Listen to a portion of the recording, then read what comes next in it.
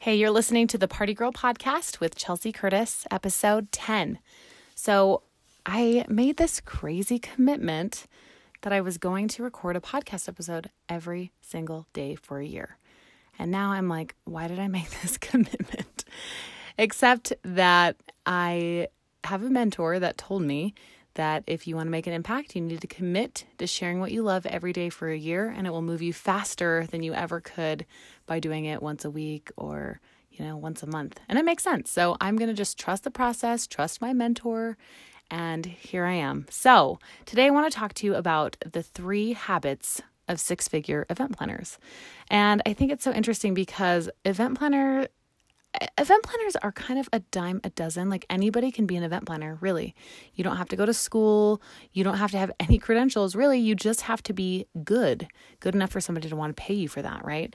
Now, there are obviously skills that are better learned in school.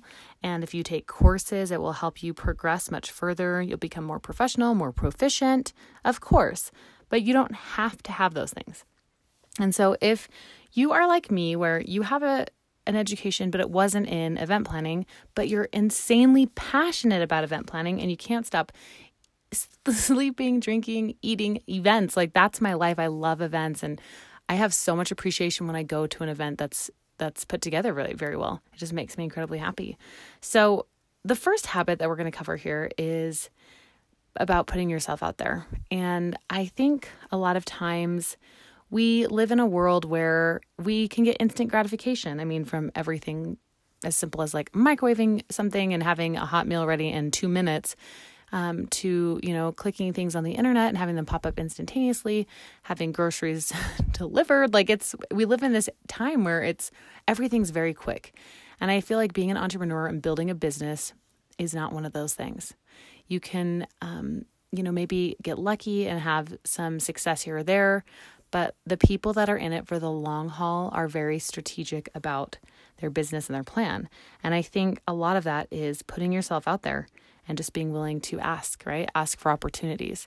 And so if you're willing to ask for opportunities, there is a caveat that comes along with that. And that is you are going to get a lot of rejection. And to be honest, as a people pleaser, rejection is very difficult for me. I have to mentally remind myself whenever I get a rejection or not this time or we don't have money in our budget or whatever, whenever I get one of those emails back, I always have to remind myself that this isn't no, not ever, just not now. And there's some amazing experiences where I've wanted to work with a sponsor. I pitched them an idea and they said, we're so sorry, it just isn't in our budget right now. And then, they said in the bottom of the email, but if you want to follow up in, a few months or next year, we'd love to consider something then. And so I did reach out and they ended up doing a deal and it ended up being really lucrative, right? So that was a obviously very nice letdown where it's like, just not now. But there are times where people have said no to me. And as I've grown and gotten better with my event planning abilities and growing my following and my blog, where they said, I think we're ready now. And, it was a good fit. So make sure that if you are wanting to do this as more than a hobby, if you're really wanting to make 6 figures, you have to be okay with pitching yourself and asking for work. That's one of the things about being an entrepreneur, right? Is you have to build up that clientele. And it does take some time and it takes you being good at what you do and honest and easy to work with and giving people what they want, even if you don't know how to do it, figuring out who can help you or who can complete that piece of the puzzle so that you can get your job done. Sometimes that's another way we sabotage ourselves is we say, well, I don't know how to do, lights and video and stuff like that. And they're asking me to do that. Well, you don't have to do that. You just have to be kind of like a contractor. That's a really good way to think about an event planner. So have you ever built a house? We built our house that we live in, and it was really interesting because you do everything through the contractor, but the contractor doesn't actually do any of the work on your house. They just know the people who are the best at their job, and so they go through their Rolodex, and then they ask those, electricians and carpenters and granite people to come in and do those particular jobs. And then they take a little cut off the top for coordinating it all and overseeing it. That's exactly what an event planner does. So don't ever be afraid of not knowing how to do something. And don't ever feel like, well, I'm not really qualified. I can't remember where I saw the statistic. I'm going to have to find it and put it in the show notes. But I believe that more often, and there's an actual percentage, more often men will apply for jobs that they are not qualified and get them. And women don't even apply. There's some statistic that men over apply and they're not qualified, and women won't apply if they don't feel like they're qualified. And I'm like, oh my gosh, I've totally done that. So it's one of those things that if you trust your vendors and sponsors and people that you work with, and you can get a recommendation and you can do your research and make sure that they are, legitimate and that they can follow through, you can always just pull out your little black book, create your own event planner Rolodex, and start becoming a connector who can make these big things happen. So the next thing I want to talk about is 6-figure event planners make good income decisions by creating multiple income streams. So yes, they're very organized and they're, trying to be as efficient as possible with how they spend their money, because events, it is so incredibly easy to rack up double or triple what you wanted to spend on the event by not paying attention closely. So that's one part of it. The other part is, as an event planner, everybody knows event planners can get paid either percentage of the job or hourly or some sort of combination of both. But there are other ways to monetize that are very effective. And some of the ways that I've done it are through affiliate links. So whenever I use something that can be purchased on Amazon, for example, or Target or Walmart, you can actually register to become an affiliate with those companies. And what that means is if you link it to your blog posts or your podcast or your YouTube videos, anytime that somebody clicks on your link and purchases that item, you earn a commission. So imagine hundreds of posts over the years that you accrue on Pinterest earning you commission, right?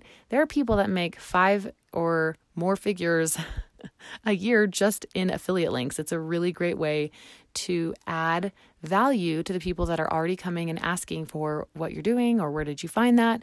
Sometimes, we avoid things like that because we feel so salesy, but I find that it's actually very helpful if I just have the links and it's not like I'm, forcing people to buy or adding pop-ups don't forget to buy this. It's not like that at all. It's just haven't you ever been on Instagram and you saw something cute? You're like, oh, where did you find that? We all want to go to the link and, right, that instant gratification, buy it. So it's a really great way to earn money. So another way is sponsored content, like I mentioned earlier, where you can actually work with a brand directly. You write them a proposal, you come up with an idea, and then you execute and usually shoot and photograph, maybe video all of the work. And then you give them some credit and some tags, and then they pay you.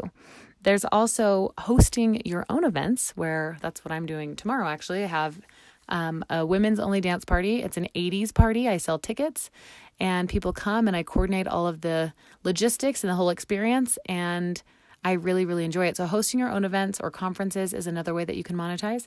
Or my favorite is combining a combination of sponsored having sponsors come as well as charging tickets. I feel like that is my sweet spot of, I've got this group of 250 women and you're a business that's looking for local customers. Maybe we can make a deal and I can get you access to some new faces because customer acquisition costs are very high. So being able to capture these women in a happy environment, is that valuable to you? And usually it is, because I partner with salons or, companies that offer products that women would want to buy. And so it works out really well for everyone involved. I will say that when I host my own events and I have sponsors there, I try to make sure they are not just trying to sell something. I don't think that translates very well for the customer experience. And people usually can tell when they're just being sold and it's very forceful. They just want to have a good experience and try something that they might not have tried otherwise. Okay, so then the third thing I want to cover is actually my favorite part. And this has to do with efficiency. And one of the biggest secrets that 6-figure event planners do is they use templates and systems to make their processes easier. So what I mean by that is instead of going and writing an email every single time, you have a template that is the basic information that you can just tweak a little bit and then send out. So instead of spending an hour to craft this, really smart copy and how should I write this and who am I speaking to and what do I need to, include, you have all of your templates saved where you can just plug them in. And this is something that you can do for your business as you go. Like as you are creating proposals, as you are creating surveys, as you're creating emails or reminders or, connecting with volunteers or anybody on your list, you just save those and then you're able to use it again and again and again. And generally speaking, event planners will kind of niche on something that they really like. I, for example, really like dance parties. It just is one of the things that makes me incredibly happy. And so I don't ever see me not doing them. But again, the templates help so much, from everything from like how I write the copy for the sales page of the tickets to what the first email says once they buy a ticket, all the way to, reminder text for my photographers and videographers and everybody from the front to the back and in between, right? Just creating a streamlined process so that I don't need to spend time working on something that could be done more efficiently and effectively. And I also feel like templates and checklists and things like that help your volunteers and your other participants that have to make this event come together. I mean, you guys know that no one is single-handedly putting an event together. And you can, I guess, for like a children's birthday party, you can make the cake and you can, make the food in advance and have like 5 or 10 kids, and you can pretty much single-handedly do that. I will give you that. But if you're planning a big scale event for a client, it would be foolish to think that you should be responsible for personally doing and making every single piece of that, right? Like if you're making all the food and the desserts and you're doing favors and you're decorating and you're doing all this, like you're doing the jobs of 5 different people, so you're either not charging enough for your services or you're really overexerting yourself, which is why I think a lot of people say that events are exhausting, is if you don't have those systems, if you don't have those templates. Of course, yes, of course they're exhausting. Like that would be really hard. And, sometimes it's one of those things that as you do it more, you get more and more comfortable. And even if you're at a point where events are exhausting for you, but you still love them, I think you can work through that and learn how to create systems that will make you more efficient. But templates are a huge, huge, huge help for that. And I just can't stress enough how like having something laid out, drawn out, like I even map out my venue where I want this table and what the linen will look like and where the flower arrangements will go and all of that, so that when people help me, I don't have to go back through and correct. It's not from an event, but my husband and I were working on a project for our home. It was a sponsored post and I wanted him to put up one of those pallet walls and I wanted it laid out in this certain way. And he said he was going to get to it. And I kind of explained it, here's what I want. And I want them to be this far apart and I want it to look like this. He's like, great. I'll do it. So then I think we planned to do it on the weekend and I ended up going out to the grocery store and running errands. I was gone for half the day. I came back and he's like, I have a surprise for you. And I was like, oh, what is it? And he's like, I did the wall. I went down and finished that pallet wall you wanted. And I went downstairs. I was so excited. And I opened the door and I was like, no. And what happened was he made the pallet wall, but he didn't frame the outside. And so it kind of looked like a hashtag. I don't even know if I'm explaining what it is, right? It's like a wall that has the boxes. I think I'm totally butchering what this is called. A grid wall? I have no idea. Anyway, but what I wanted was for the whole outer wall to be framed in with a piece of 4-inch, trim. And then we would make the boxes inside of that. So instead, it looked kind of like a hashtag where the wood went straight into the wall and there was no frame. And then he measured it perfectly. So it wasn't like we couldn't just put a frame around it because then all the outer squares would be a little too small. And I was like, no, I'm so sorry. Like if we would have just had a conversation and would have been able to draw it out visually, that wouldn't have happened, right? And so I always love sharing that story because it reminds me to be very clear before I make a decision or before I ask somebody for help and then end up having to have them rip it out and me fill in hundreds of nail holes. Anyway, well, I hope that this was helpful for you. I would absolutely love if you wanted to give me some feedback. Feel free to leave me a review, or if you have a question or topic that you'd like me to cover, please reach out to me. It would be my honor and pleasure to help you in your journey. I know that when you're getting started, sometimes it's hard and sometimes you feel alone, especially as an entrepreneur. I know all about that.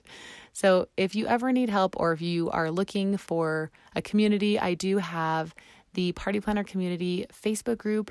You can find it in the link in the show notes, and I'd love to see you there. But until next time, have a